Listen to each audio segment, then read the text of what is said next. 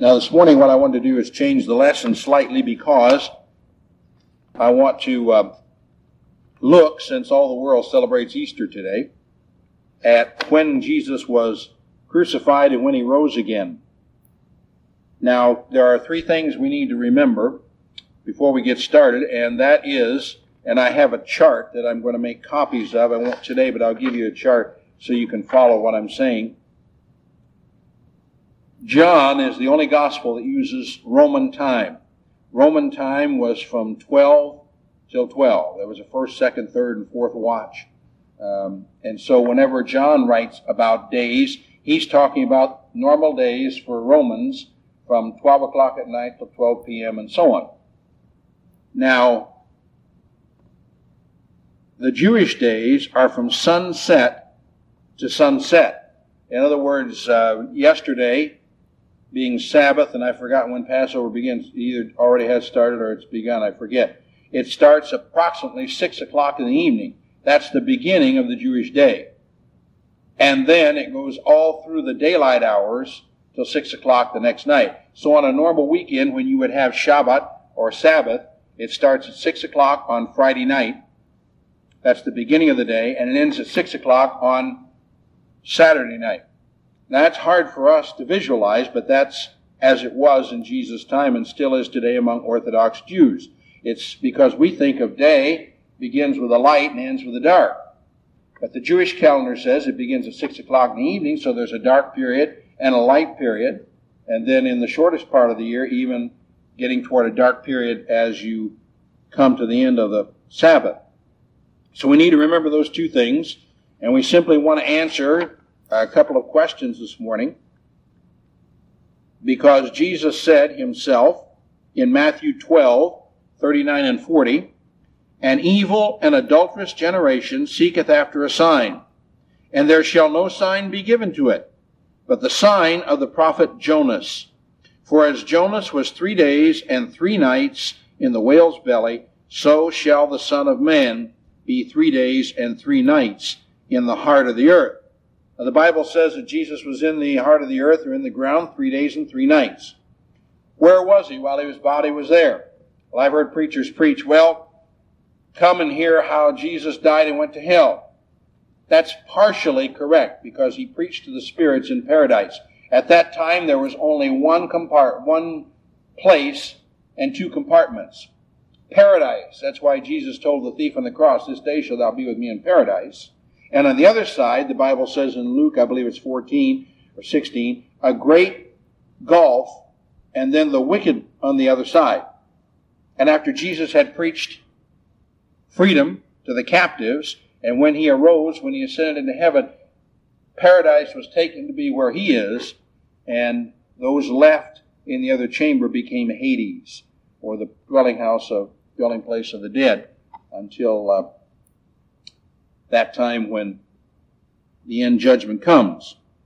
Now, the Bible says 3 days and 3 nights. Is it or isn't it? The Bible always stands on truth. There's no doubt about it. It's 3 days, it's 3 nights. Now, I've heard preachers stand up and talk about parts of days and parts of nights, or it didn't make any difference. There is no possible way to come to that conclusion that Jesus was crucified and died Friday afternoon and rose Sunday morning. Tradition says that. The Bible will show us clearly that that wasn't what time it was. Some people are confused because of some of the Passovers that are here and the high holy days that we're going to look at. So the Bible says Jesus himself, he said, they asked him for a sign. They said, "Give us a sign." And he said, "No sign should be given except the sign of the Son of Man, which spent 3 days and 3 nights in the heart of the earth." And so consequently, that's exactly what he spent. Well, who set Friday and who set Saturday and Sunday as the way they are? The Roman Catholic Church. Nearly every holiday we have is partially Roman Catholicism and pagan. And so consequently, if I told you how some of those things were determined, Constantine's mother, Helen, was an old woman, and as she climbed the side of the Mount of Olives, and she was winded, history says she was given a revelation Here is where they took Jesus. And that's how many of those things were determined. You have two birthplaces and all that kind of thing. So we need to pay attention to what the Scripture says. There's no way that Christ could be crucified on Friday and rise on Sunday. But the majority of people will follow that.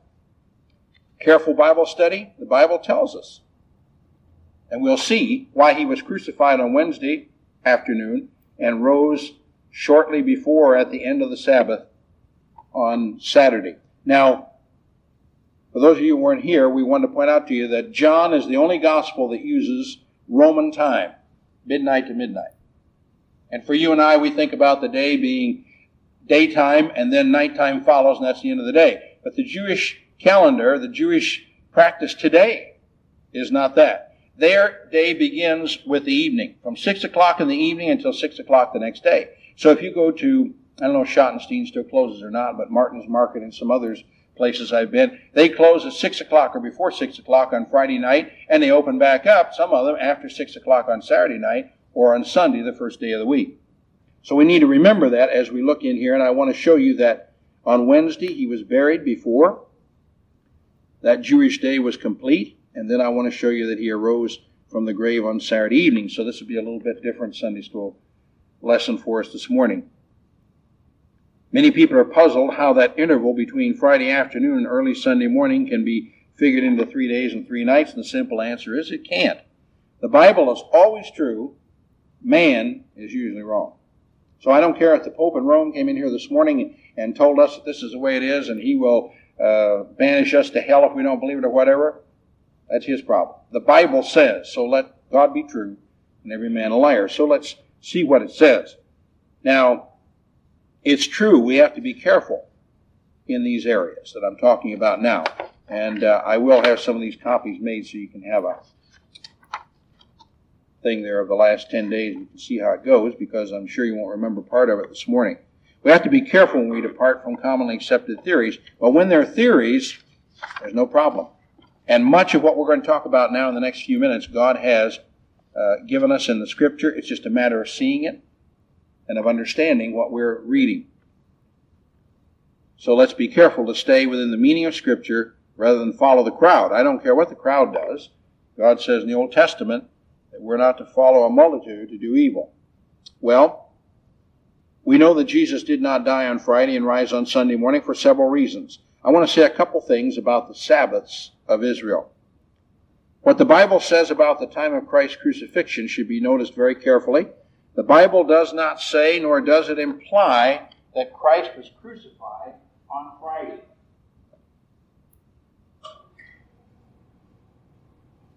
There's no place in the Scripture where it tells us that.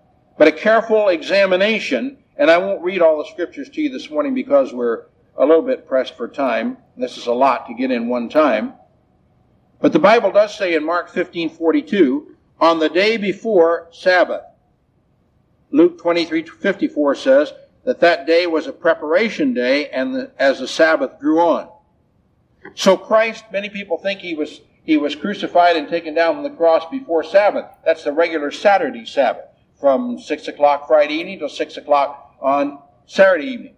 But in that year, there was also a high Sabbath, the Passover, and the Feast of Unleavened Bread. And that was on Thursday. So the preparation day was on Wednesday until 6 o'clock Wednesday night. And that feast day went till 6 o'clock Thursday night. Then you have another preparation or time period. I really should have made 4 or 5 studies out of this because we could tell you how they all came to the tomb many times. You know, you read the account. The women came, and here were some women that came, and here was someone else. Those are all different times at different times during that day. And it just takes a simple, careful study of the Word, and you can see that it's there. Many people read the Bible because of what someone else tells them. And the priest or rabbi or whoever it might be, or the Protestant minister, or one of those people, even Baptist ministers, tell them, well, this is the way it is. Then they read the Bible with that slant. I don't want you to do that. I want you to see what the Scripture says. Now back in Leviticus 23, 3 through 8, there's a description of the Sabbaths during the Passover week. I'm not going to read all of them because it's quite a few verses for us this morning, but you may read it at your leisure. Leviticus 23, 3 through 8. And during that week of the Passover and the Feast of Unleavened Bread in the time of Christ, that week was called both the Passover and the Feast of Unleavened Bread. They were interchangeable. They didn't do without each other. So when either one is mentioned, the other is included. They went together after Israel came into the Promised Land. The 14th day was the Passover proper. The 15th day was the first day, and the 22nd day was the last day of unleavened bread. So right there are 3 or 4 feasts, or festal, I guess we could call, observations during that month. So every year on Nisan 15, some people think it's Abib, I think it's Nisan, because the Jewish months overlap slightly. And the 22nd, those were feast Sabbath. That was a special Sabbath. On Friday evening, they stopped doing work until Saturday evening. And all during that time, they couldn't travel very far. I don't remember what the law prescribed, how far it was, but the Jews found a way around that like most people do. They said, well, we can only go, it might have been 3 miles, I don't remember. So they went that far and they picked up rock and dirt, and they threw it ahead of them, then they could walk that far, and they threw it. That's stretching it in. But that's what people do in all realms of life. So every year, on the 15th and 22nd, you had those feast Sabbaths. It didn't matter what day of the week they came, as long as they were on that particular date. A regular Sabbath was somewhere between those 2 special days. So it was in Christ's time. That's what we want to look at. Now, I'm not going to, again, this is a lengthy portion of Scripture, so I will point out to you that in that same chapter, 23, 15 through 36, the other feasts are laid out and what's to be done. There's the Feast of First Fruits, a wave offering to the Lord of the first fruits of whatever was being offered and so on. And then finally, 50 days after the waving the offering of first fruits in Leviticus 23, 10, and 11, during the week of unleavened bread, another festal Sabbath came. That one is called the Feast of Pentecost. The word Pentecost means 50, and it's 50 days after, primarily, the resurrection of the Lord Jesus Christ. Now, so far as I can read, a weekly Sabbath that looked backward to the rest of God after creation and forward to the weekly rest of men in his 6 days of labor. Sabbath on Saturday, Friday night till Saturday night, 6 till 6, was because God created the world and he rested. And man likewise was to rest. All of us have probably had to work on Sunday at some time or other. I know I have. But God intends that for us to be a time for us to rest and to, well, I won't tell you what all, I'll get away from it and I won't get into the rest of the message because I want you to see this. Not only that, but we can learn from the Scripture that the Sabbaths of the Passover look back to the deliverance of Israel. You remember on that night when Pharaoh finally would not let Israel go, they came all the way up to the end, and he would not again. He hardened his heart. God hardened his heart. And so God told them, you take a lamb, pin that lamb up to make sure there's no blemish and he's perfect. And that evening of the Passover, slaughter that lamb and put the blood on the doorposts and the lintel. Eat that lamb, and they were to do it clothed. They have on their hat and coat. They didn't have hats and coats, but they had garb that they wore when they traveled. And the angel of death came through Egypt and took the life of every firstborn, animal and man. Not just man, Pharaoh's own son. That was the end of that dynasty. His only son and he himself both died because of his disobedience and his hard-heartedness in keeping Israel from going away. Now the first day of the 7th month is another festal Sabbath. And regardless of the day it occurred, also the 10th day, the 15th day, and the 22nd day were festal Sabbaths, all in that 1 month. And so when we read, now it was a preparation of the Sabbath, which Sabbath are we talking about? Is it the regular Saturday Sabbath? It can't be. I'll tell you why. In Exodus 12, 3 through 6, that records the instituting of the Passover. God said, now you'll do this. Now today my daughter is hired sometimes by Jewish families, or she may go to, I can't say it like they do, Ahudas Hakim. You have to have such a guttural sound for that. And she will cook the Seder for them, or the Passover. And they eat bitter herbs and so on. And They remember their deliverance from Egypt. God said that will be instituted. I want you to observe that, because you remember how I delivered you out of Israel, or out of Egypt, and I gave you all the things that you have need of. All right. The Passover of unleavened bread, I want you to notice carefully, our day begins at midnight, but the Jewish day began at sunset. So for the Passover to be eaten the night of the 14th, by Jewish reckoning, we would say that it was eaten the night of the 13th.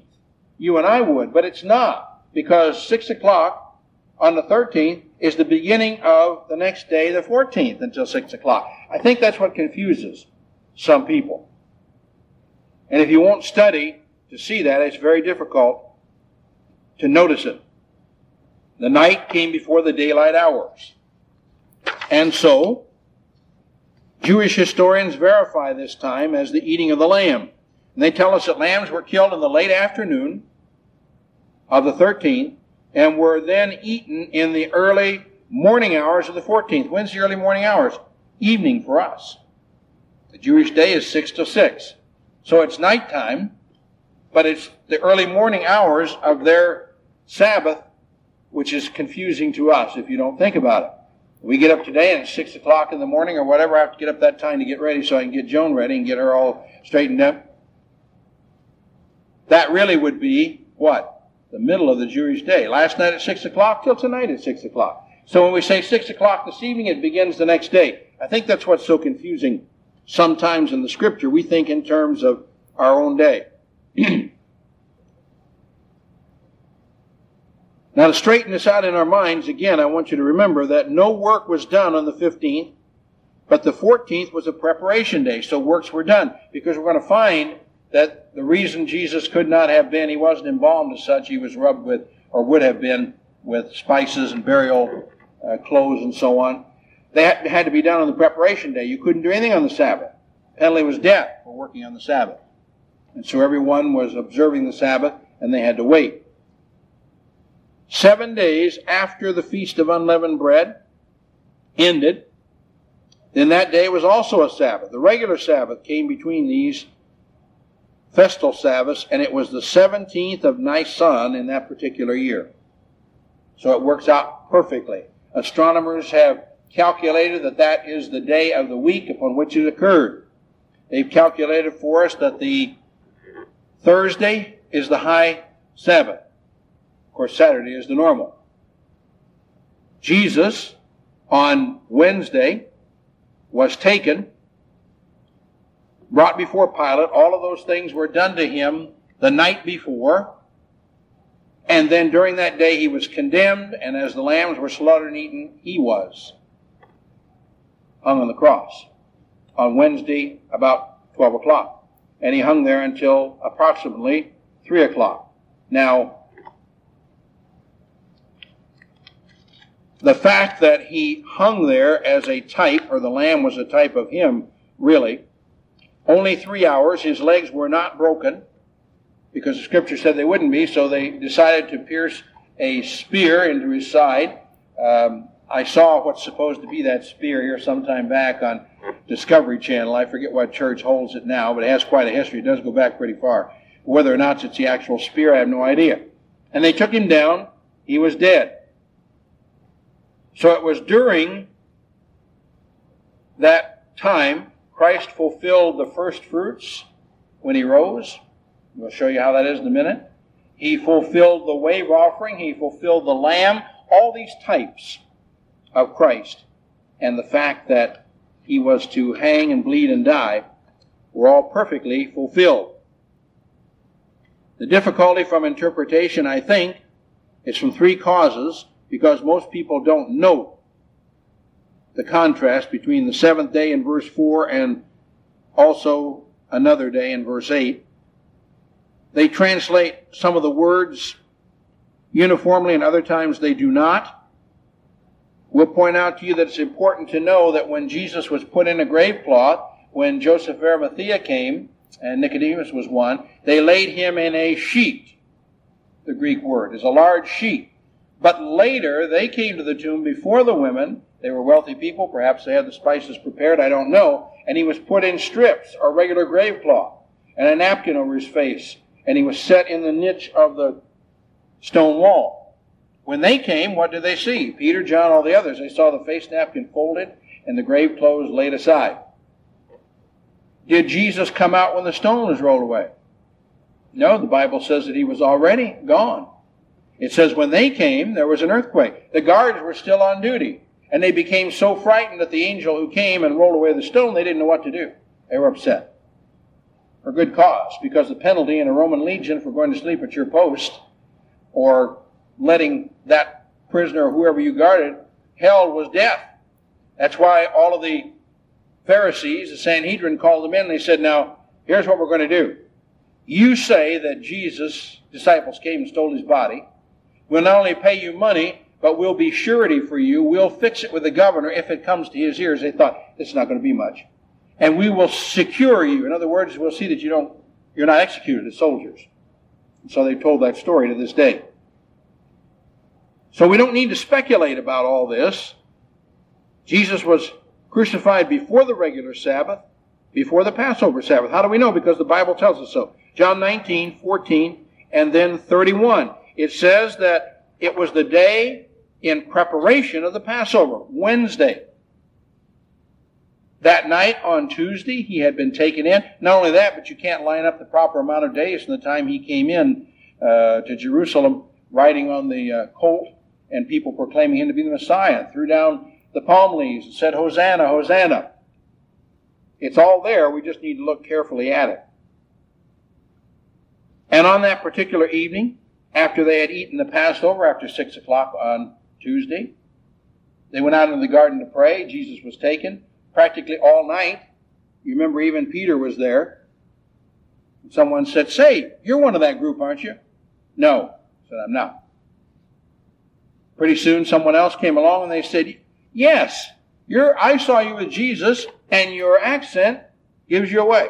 No, he said, I never knew the man. The third time came, and I believe it was a little maid, I don't remember. She said, yes, I'm sure I've seen you with Jesus. And he said, I know not the man. Denied him 3 times, just as Christ said that he would. Jesus ate the Passover supper, early hours of the 14th. That means the beginning of Tuesday night. And during that time then, he went through all the court trials. The Jewish Sanhedrin, or the Pharisees, had no power to put people to death by that time. The Roman legions and the Roman government took care of that. So that's why they took him to Pilate. And they want him crucified. Pilate said, I don't find any fault in him. They shouted that much more, crucify him. Finally, Pilate called for water and washed his hands. He washed his hands of the matter. That's where that comes from. He said, take him and do what you will. And they took him and they crucified him, using a Roman form of death. Now, there are 2 things I believe that a lot of people don't, I guess, but when you look at the word when he was hung on the cross, the word for cross is spiros. It means a stake, a spear type of thing. A tree is what it looks like. And across that was a Roman board with the inscriptions over the top of it. Now, I believe that Christ was crucified naked, as most of the criminals at that time were. That was part of their shame. Be that as it all may, as he hung there and bled and died on that Wednesday afternoon, only 3 hours. That was probably the year 30 AD, because that's what the astronomers pinpoint those days at. And so, the language that is used concerning the preparation for Christ's burial, as I said, gives a very convincing argument for a longer period than commonly accepted theory allows. We have people this morning everywhere, and they're celebrating Easter. Or they are, if a person says they're celebrating Easter, to me that means something different than what most people. What does the word Easter have to do with the resurrection of Passover? Nothing. How about Easter bunnies and eggs and all that? It has to do with even an older religion than Christianity. Nimrod and his mother, Astarte, who was a sex goddess. And sexual acts were part of Astori's worship. No wonder they had groups of people who were there to participate in that. We're talking about Passover and the resurrection of the Lord Jesus Christ. Now, there are no contradictions in Scripture. Really, this should have been 2 or 3 lessons. I'm sorry for putting it all together, but I wanted to get it this morning. I didn't think we'd get as deeply into it as we have. Jesus arose when? Early Saturday evening, just before the beginning of the Passover. Well, wait a minute. Why do people show up for sunrise service? And I've been to a lot of them back in a long time ago. That was my thing. We used to meet along the Ohio River, and there'd be 2,000 to 3,000 people. And we had 3 crosses up on the levee, so the sun would, as it came up, and special choirs. And is that wrong? You'll have to decide that. If you're truly doing it because of the resurrection of Christ and understand what it means, I'd discuss it. But sunrise and the resurrection has to do with Nimrod and the ancient gods, pagans before Christ came. I know it can be a moving service. I've been in some that I thought were good. But we just need to remember that as the sun broke, stone didn't roll back and he walked out. He arose without the stone being rolled over. How can that be? How did he come to his disciples? Came through the wall, and yet they could feel him and touch him. People say, that can't be. Why not? God can do anything. He can raise up these people that are out here. Us, he can do anything at all. So Matthew 28:1 says, in the end of the Sabbath. Someone says, well, maybe that's just King James. No. At the close of the Sabbath, American Standard Version. Not only that, but it says late on the Sabbath. That's Moffat's translation. They all have it right. That's when he arose, late at the end of the Sabbath. Well, what's the next day? First day of the week. So he couldn't rise on the first day of the week, except as we went into the beginning of that. So Christians have that day of rest. We call it the Christian Sabbath on Sunday. Because he arose, that's when we meet together. And he tells us we're not to fail to forsake ourselves together, as a manner of some is. It's the first day of the week. That's our worship. Well, what about Seventh-day Adventists and all these people who worship on Saturday? They're keeping the law. They're not keeping what Christ teaches in the New Testament and the grace and freedom that we have and the new dispensation. So, are they doing it wrong? Yes, but there's not a lot that can be done about that. During that time of 3 actual days and 3 nights, the Lord Jesus Christ lay in the grave. He himself, his soul, was in what we would call hell, paradise, and Hades. Today, Hades is only there. He took paradise with him. When he left, he preached to the captives there. Because everyone who was saved from the beginning of time on down to Christ looked toward the resurrection. You and I are looking back to the resurrection. It's already happened and goes now until the end of time. So we find that on Tuesday evening, Christ met with his disciples. They ate the Passover, the Seder. They went out to Gethsemane. Judas kissed him. The Romans took him into custody. The Jews, they brought him finally before Pilate most of the night and the next morning. Finally, he was crucified at 12 o'clock on Wednesday noon, and he hung only 3 hours and died. Joseph of Arimathea, a rich man, as well as Nicodemus, who had come to him by night, they came and they said they wanted the body of Jesus. Pilate released it. They took him and buried him in a sheet in the sepulchre just before the beginning of the Sabbath. And then they had to wait until the next evening at 6 o'clock. And after that Sabbath was over, was a preparation day. They came, the women came, many people came to the tomb off and on, some to look at first, and then when he had arisen, a lot of people visited that day. But during that time, he still lay there. Did the Roman soldiers see it? They absolutely did. But they feared for their life, so that they wouldn't be slaughtered, is what I call it, so they wouldn't be disciplined with death. And they were given large sums of money, and what they were supposed to tell somebody was his disciples came and stole him away. Marvelous. And how they opened that big rock. It took, I don't remember how many soldiers to close that. There wasn't an electric motor on the back. No garage door motor or anything. They couldn't just open it up. They had to wait.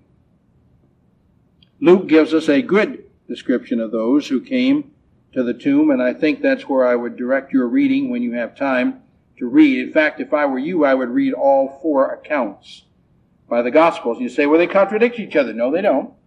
You just have to understand where you are and what's happening. So when did Jesus rise?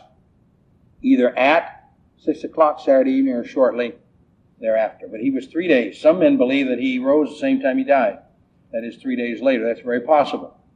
But the point is, he fulfilled what the Scripture says. Men will look today at the Scripture and they'll say, well, look at this. It says this or that. That can't be. It's just like Ralph gave me that article. I haven't read it yet, but I heard him speak. I don't remember if his name is Funk or Fink. Fink probably ought to be. Funk's what it is. And they're talking about a new translation.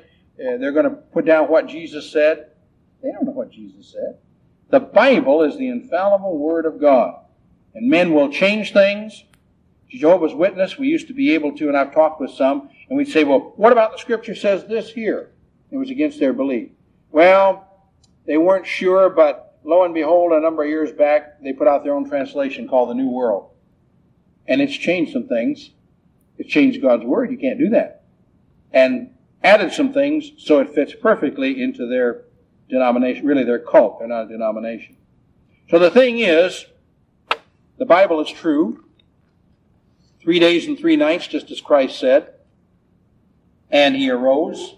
We can always trust the Bible for the truth, even if it says something that looks like a contradiction. Father, we commit these thoughts into Your hands. We ask that You would bless us from the lesson this morning. Help us to ponder these things. We know that You are true, and that whatever You give us,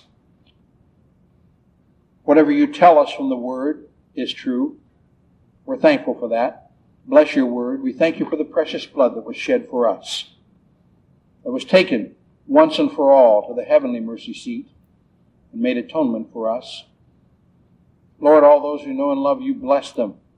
And Father, for those around us, multitudes of people who haven't trusted Thee as Savior, we pray that You would open hearts and minds and eyes, enable us to be witnesses. Do those things pleasing to You, we pray. In Jesus' name, amen.